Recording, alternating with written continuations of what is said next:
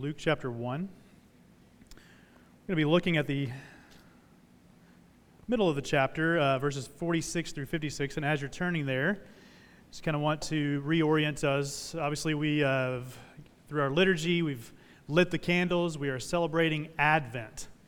Along with the church worldwide, the church around the world comes together and celebrates this season. It's actually the beginning of the season. I should say Happy New Year, because this is a new year. The church celebrates its new year. When we look back to, especially the prophets, and especially just not only the Old Testament, but just the time leading up to the birth of Christ, when there was this sense of expectation. There was this sense of longing. There was this sense of this desire for Christ, the promised Messiah, to come into the world. But it was also a lot of unknown. The word Advent literally comes from the Latin word, which means arrival, right? It's like going on that long trip. You ever gone on a long trip and you just kind of can't wait to get there, to arrive at your destination?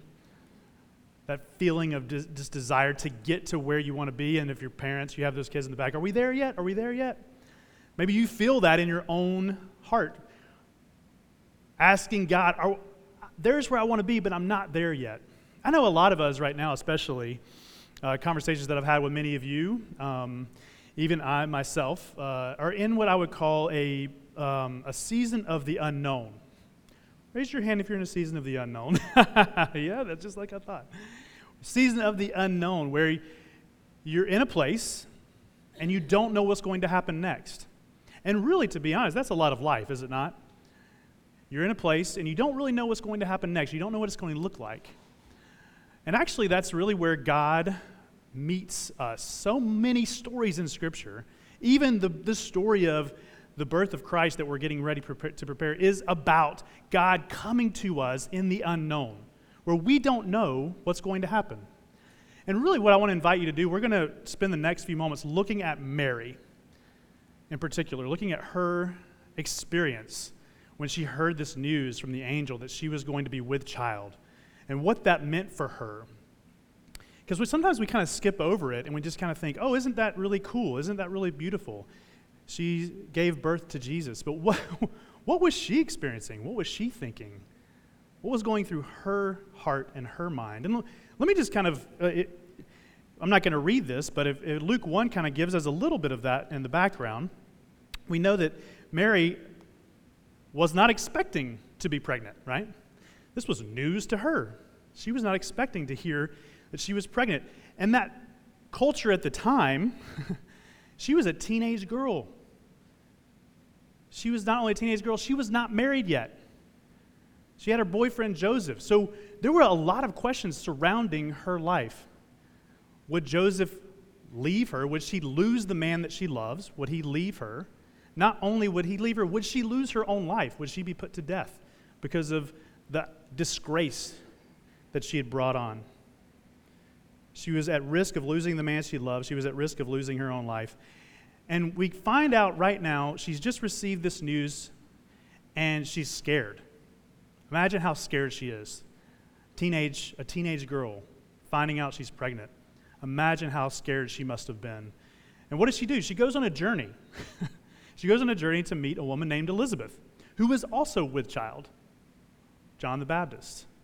And she goes on this journey, and we find her with Elizabeth in the midst of her suffering, in the midst of all this unknown that's going on in her life. And she sings a song of joy.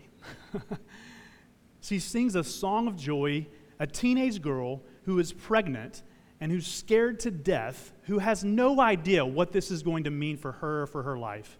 She sings a song of joy.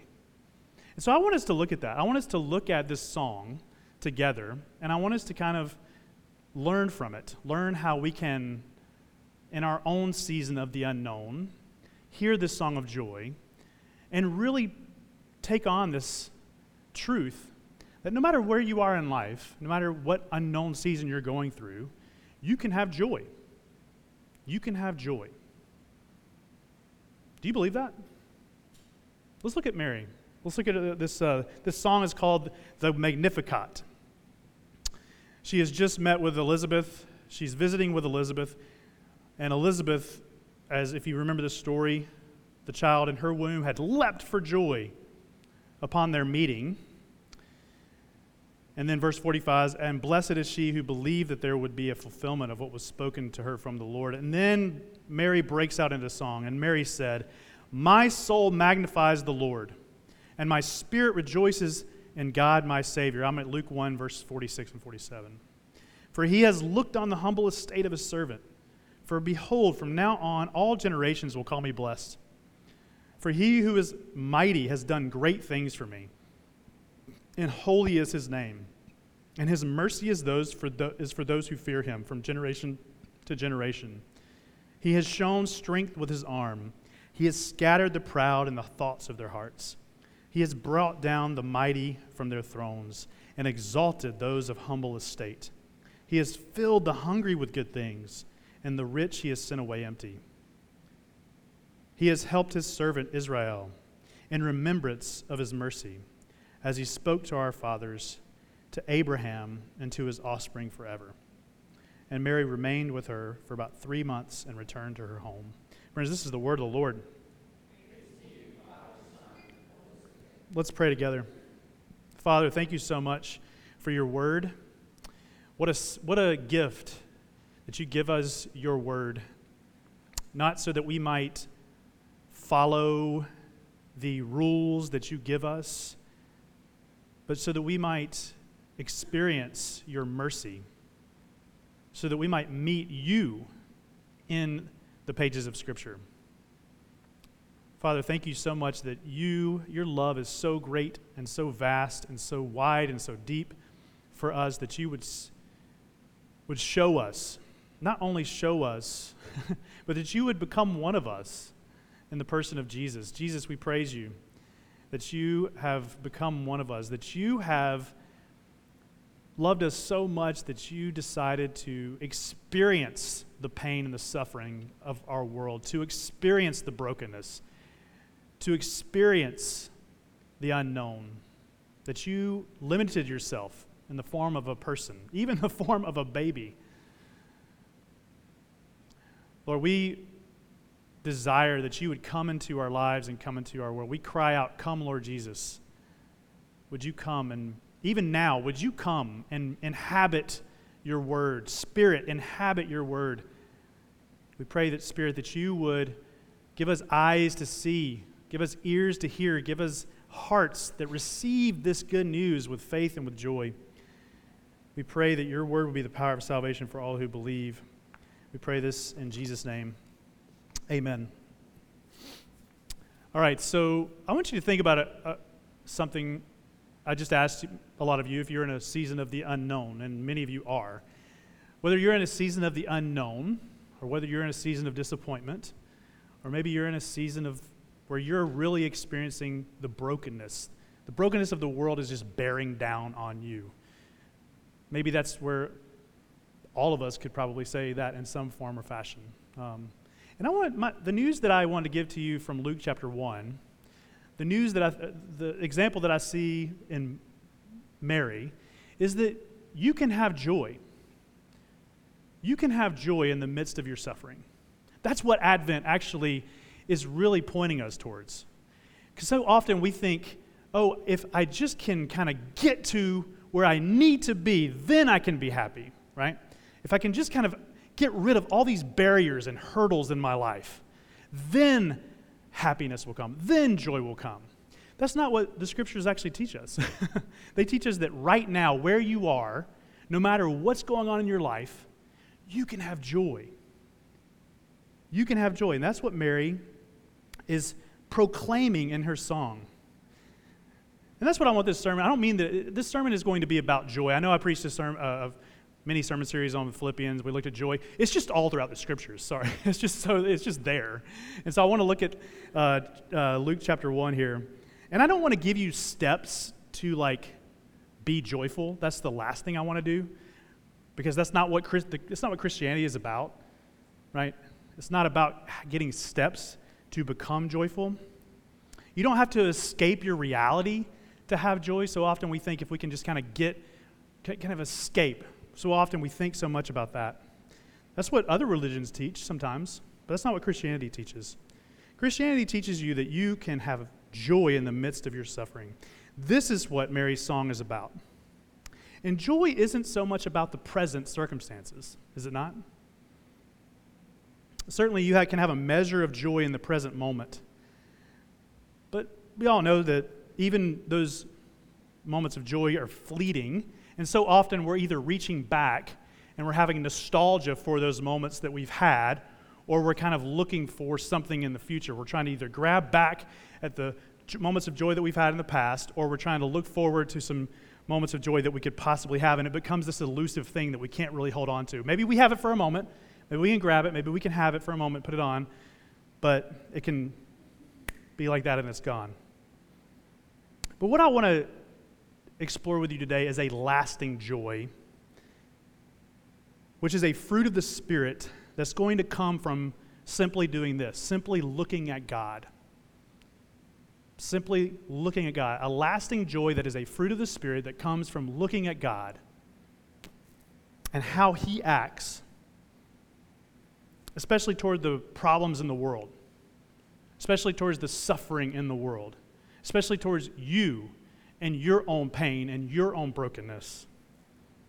That's what Mary's song is about, actually. She rejoices in her Savior and what He has done for her and for her people. I'm going to say that again. Mary's song is about her rejoicing in her Savior, not her circumstances. She's rejoicing in her Savior who is in her womb and what He has done for her and for His people. So here's what I want to take the next few moments to do. I want to take the next few moments as an exercise of joy by looking at God as we let the content of this song kind of wash over you. Even now, let's have this be an exercise of joy. Like, I'm going to look at this in kind of three different parts of the song, and I just want to look at the song together with you. And really, songs are not for analyzing, they're for singing, right? We're not meant to analyze songs. We're meant to sing them, and I know later on we're going to have a song. But I want to invite you just to look at these lyrics with me that Mary sings. So let's and as we're doing that, we're really looking with Mary at God, okay? So let's do that together for the next few moments. So let's look back together at verse 48. Mary sings, "My soul magnifies the Lord, and my spirit rejoices in God my Savior, because He has looked on the humble estate of His servant. For behold, from now on all generations will call me blessed." Some translations actually have this where when God looks at Mary, it says He looks at with favor. It's actually a word that Luke loves to use a lot, that phrase, that with favor. God looks with favor. What does it mean for somebody to look with favor at somebody else? It's one of his, I love this phrase. It's such a great phrase. It's a great phrase because it's true. It's actually true of who God is. Do you believe that God looks upon you with favor? That's really the critical thought of where joy is going to come from. Do you believe that He looks at you with favor? Or do you think He looks at you with disappointment? Oh, he just messed up again. She messed up again. He didn't do what I asked him to do. The truth is that God looks at you with favor. He looks with favor upon all that He's made. And He looks with favor because He wants you and He wants me and He wants this world to flourish. And if we can't hold on to this truth at the foundation of who God is and who we are, then we're going to miss the whole thing. We'll miss the whole point, the whole gospel. Because the truth is that God loves you and He wants you to flourish. He wants you to experience His love. And He simply loves you because you exist. He loves you because you exist. I wanted to read a quote from G.K. Chesterton in his book, Orthodoxy. Let me put this up on the screen here. You can follow along with me. G.K. Chesterton is reflecting on this idea of who God is in creation. He says, because children have this abounding vitality, because they are in spirit fierce and free, Therefore, they want things repeated and unchanged. They always say, do it again, and the grown-up person does it again and is nearly dead. How many of you parents have done that, right? Do it again, Dad. Do it again, Mom. For grown-up people are not strong enough to exult in monotony. But perhaps God is strong enough to exult in monotony. It is possible that God says every morning, do it again to the sun, and every evening, do it again to the moon. It may not be automatic necessity that makes all daisies alike. It may be that God makes every daisy separately, but he has never got tired of making them. It may be that he has the eternal appetite of infancy. For we have sinned and grown old, and our Father is younger than we. Isn't that beautiful?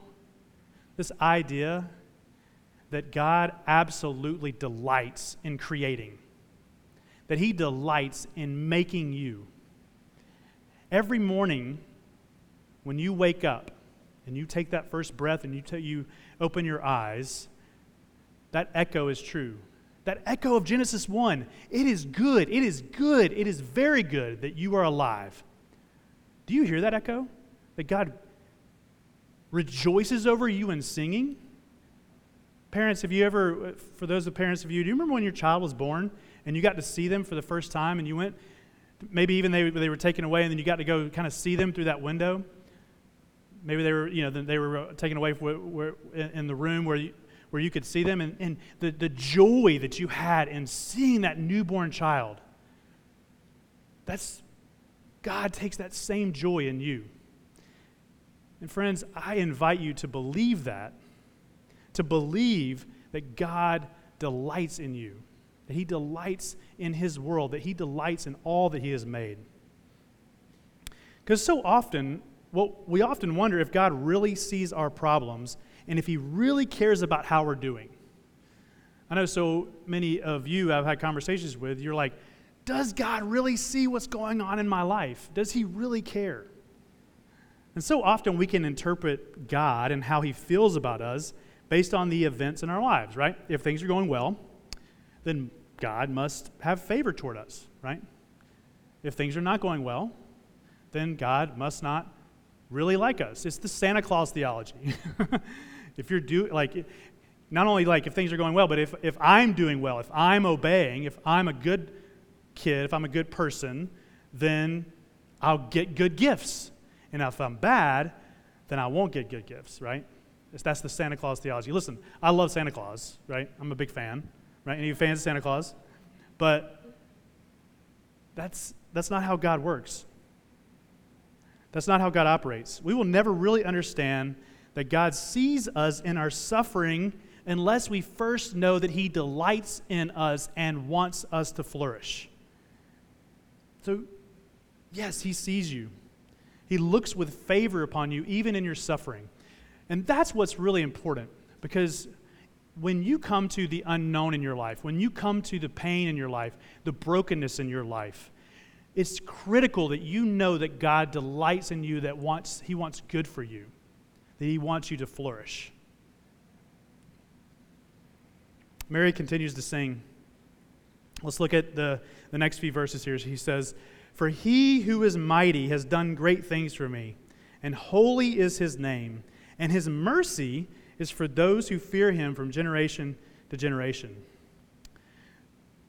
So here's what I think. Here's what kind of washes over me when I hear that song. God not only delights in your existence, but he also takes delight in doing great things for you because of who he is. He delights in doing great things for you, especially in showing you mercy. God, it isn't a chore for God to show you mercy. So often we think it was a chore for God to send his son into this world. No. No. God delights to give you his mercy. And that's the nature of how God relates to us. He gives us gifts, especially the gifts of mercy. He gives us gifts that he wants us to receive. His mercy is a gift, not something that you earn, not something that you can do, not anything that you can say. His mercy is a gift to you. But how are we supposed to understand his mercy as a gift in the midst of our own suffering and problems? That's really the part of the dilemma, right? How are we to understand and experience his mercy when we think, man, God is against me in my suffering? I'm a fan of comedy. Anybody a fan of comedy? Yeah. I follow different comedians, watch stand-up and watch different late shows or whatever. One of the comedians that I've grown to really love is Stephen Colbert. And especially watching him years ago when he transitioned, he had a show on Comedy Central called The Colbert Report, where he kind of, was this sort of caricature of himself. Anybody remember seeing that? And then he transitioned where he was able to take over The Late Show on CBS. And he's been interviewed numbers and numbers of times about his own sort of process and the way that he does his comedy and kind of where kind of his comedy comes from, like what it is about his comedy that's unique. And he talks about the story of his life, and actually he goes back to where he experienced mercy from God through Christ. He talks about this in numbers of interviews. He's actually a practicing Catholic, Roman Catholic. And one of the recurring themes that comes up when he talks about it is this theme of joy. You see, Stephen Colbert, his story, this was from Rolling Stone. They did an article back in 2009 on him called The Subversive Joy of Stephen Colbert. The Subversive Joy of Stephen Colbert, where he talks about his story. His story is that he lost his dad and his two brothers in a plane crash when he was a child. And in these interviews, he talks about the devastating loss of losing his dad and his brothers. And he describes how he came to a point when he realized that he could either have gratitude, not only in the midst of his suffering, but for his suffering. Let me say that again. Let's not miss that. He came to a point where he realized that he could have gratitude not only in the midst of his suffering, but for his suffering. The fact that God had met him in his suffering. And he decided to embrace gratitude. And that's what he talks about. He actually decided to not only embrace gratitude, but really to take on this idea of joy. When he produces and created this show, The Colbert Report, he actually calls the whole process what he calls the joy machine. From top, they create a show, he wants joy to be in every single part from the writing of the show to the directing to the producing to the execution of the show. He calls it the joy machine. He wants joy to be in every part of the show. Why? Not because he's a comedian, but because he actually experienced the mercy of God through his own suffering and loss. I just find that to be such a beautiful story. This is the difference of focusing on ourselves and our own suffering versus focusing on how God deals with it. That's what Mary shows us. Mary could have, she could have gone to Elizabeth and completely commiserated, and they could have completely said, what a terrible circumstance we're in. But what we see is Mary looking at God in the midst of the unknown and her suffering. Joy comes from receiving God's mercy as a gift. Joy comes from receiving God's mercy as a gift. And so often, maybe if you're miserable, when I'm miserable in my life, one sort of question that I have to ask myself is, maybe I'm miserable because I'm focusing on my own efforts to get out of where I am. Maybe I'm miserable because I'm tired and I'm exhausted because I'm trying to do it myself. When really, all we need to do is look at God. Now, I'm not trying to undermine anything that you or anybody is going through, but what I'm saying is we have a God who chooses to give us mercy in the midst of our suffering. Not only that, if we keep going here, and I'm going to look at the last few verses of this song here, if you look back with me, starting at verse 51. It says, "He has shown strength with his arm. He has scattered the proud in the thoughts of their hearts. He has brought down the mighty from their thrones and exalted those of humble estate. He has filled the hungry with good things, and the rich he has sent away empty. He has helped his servant Israel in remembrance of his mercy, as he spoke to our fathers, to Abraham, and to his offspring forever. God not only delights to show us mercy, but he also delights to show justice. He is a God of love, of mercy, and of justice.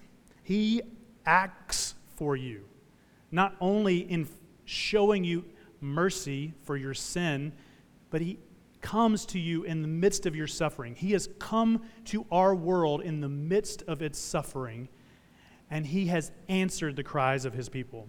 He acts for us by defeating our opposition. And in this context and in the whole context of Scripture, Israel is being oppressed by foreign rulers, and God works to overrule world rulers, to bring justice, but not just against, but for. That's what, so often we think of justice as against. No, God's justice is for. He wants salvation for everyone. That is the desire. But salvation often comes, and justice often comes in a backwards, upside down kind of way. That the humble would be released and made free. That the proud and rich will be brought down so that they can be released and made free from their own love of power and money. God wants to bring down the humble. He wants to rise up. He wants to bring down the prideful. He wants to rise up the humble. Yeah, needed to correct that one. And here's where I think the church in our context can really learn from, or really has forgotten that it is a minority. Just like the people of God in Israel were a minority.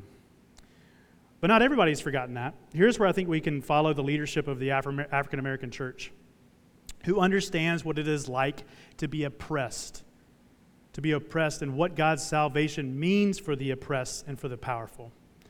I think there's such a rich history of African American spiritual music, especially, filled with lament and joy. Alan Dwight Callahan, he's a scholar and commentator on African American spirituality, explains what this means for African American Christianity, particularly in regards to this Song of Mary and who Mary is. And here's what he, in one of his writings, he calls Mary the suffering mother of the suffering Jesus. That's how the black church sees Mary. The suffering mother of the suffering Jesus. Parents, you know what it's like to suffer when your children suffer, right? When your children are in pain, you're in pain. And that's what we see. That's what I feel like we can learn from our brothers and sisters in the black church, where they call Mary the suffering mother of the suffering Jesus. She is the one who experiences the pain and suffering, but who bears out new life into the world. Friends, as I close, I was reading an article in Christianity Today, actually about Bono, U2. And Bono was talking about, actually he just came out with a book of his own, and in that book he was talking about, it's called Surrender, and in that book he was talking about kind of his own, the way he kind of grew up and he came to faith. And I kind of claim that I'm a U2 fan, but as I was reading this article, I realized maybe I'm not as big of a U2 fan as I thought I was, because there were things I learned. I did not know that Bono lost his mother back in 1974, before U2 became popular. And he talks about that experience in 1974 when he lost his mom, and how God met him in the midst of losing his own mom, and he experienced mercy. He experienced love. He experienced grace in the midst of that led him on a journey that he says he's still on. He's a pilgrim on this journey that he's been going on for years and years now. But what I found what was very interesting is he quoted the poet T.S. Eliot from this poem called The Four Quartets, where T.S. Eliot says, "We start at the end." We start at the end. In other words, when we get to a point where we experience so much disappointment and brokenness and heartache, where we come to an end, that God delights in giving us a beginning. And oddly, that is the gospel. That's the gospel, friends. That when you and I experience suffering, that is the path to joy. Isn't that crazy? Isn't that good news? Joy came from his suffering. That's what Stephen Colbert has completely oriented his whole career around. That's what Bono has written all his music about.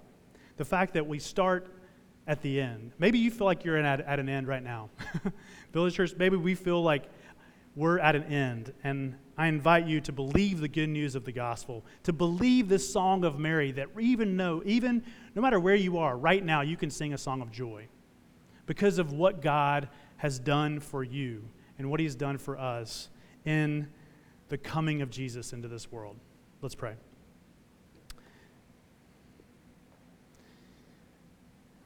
Father, thank you so much that we have this song, the Magnificat, that we can look at Mary and her suffering, and she could sing a song of joy because you are a God of love, you are a God of mercy, and you are a God of justice. And that we can look at you and how you have acted in your world through especially the birth of your Son, that you've heard the cries of your people, and that, Jesus, you have come to experience the suffering and the brokenness of this world. Help us to believe that you are a God of resurrection power. You are a God of incarnation power. Help us to believe that you want to bring new life into our lives and into this world. We pray this in Jesus' name. Amen. Friends, we come now to a time where we continue to worship through the offering. It's a time for us to give to the mission and vision of the church.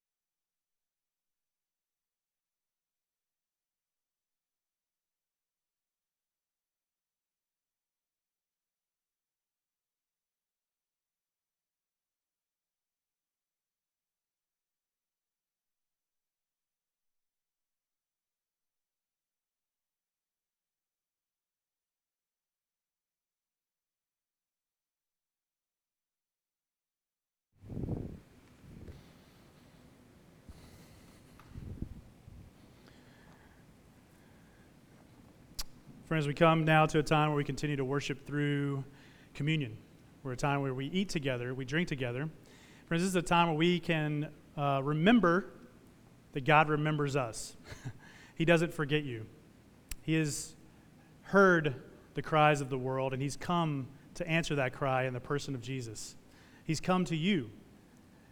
So this is an invitation for you as you eat and as you drink to literally experience the remembrance of God for you, the fact that he remembers and he knows where you are in the midst of your unknown. He knows exactly what you're going through because he has come into this world, and through his body, he's experienced the suffering of this world. Through his blood, he's experienced death. He's experienced all the pain and suffering of this world. We have a God who is that good. And so when we come to partake of this meal, we come to experience a God who is filled with love and mercy and justice, so that we can go out into the world and embody his love. So friends, this is a mystery. Let's proclaim the mystery of the faith. Christ has died. Christ is risen. Christ will come again. Friends, the Lord be with you. Lift up your hearts. Let us give thanks to the Lord our God. It is right and good at all times and all places to give thanks and praise to you, Father Almighty, creator of heaven and earth. Jesus, we praise you that you did not leave us alone, but that you came to us. You arrived. That you came to us in the form of a child, weak and in need of care. Jesus, that you came to us in the flesh, that you saw, you touched, you felt. You felt the pain in your own body. You know our sufferings. You know our brokenness. And you delight to give mercy and justice. Spirit, we pray that as we partake of this meal together, that you would fill us up. We are hungry, as Mary sings. You filled the hungry. Lord, we pray that you would, where we are hungry in our lives, that we would be filled up with you, Jesus. Would you fill us up with yourself, Spirit? We pray that you would empower us and equip us, that we would be nourished at this table. We pray this in Jesus' name. Amen. On the night that he was betrayed, our Lord took bread. When he had given thanks, he broke it, and he gave it to his disciples. And he said, "Take and eat. This is my body, which is broken for you. As often as you eat this, do so in remembrance of me." In the same way, after the supper, he took the cup. And when he had given thanks, he gave it to his disciples. He said, "Drink this, all of you, for this is my blood of the new covenant, which is shed for you and for many for the forgiveness of sins. As often as you drink this, do so in remembrance of me." Friends, we have a God who loves to give good gifts. These are the gifts of God for the people of God. Take them in remembrance that Christ died for you. Feed on him in your hearts by faith and be thankful. We're going to do that in one station. You come forward, receive a gluten-free wafer. You can dip it in the wine in the dark cup or the grape juice in the light cup. Friends, come as you are ready.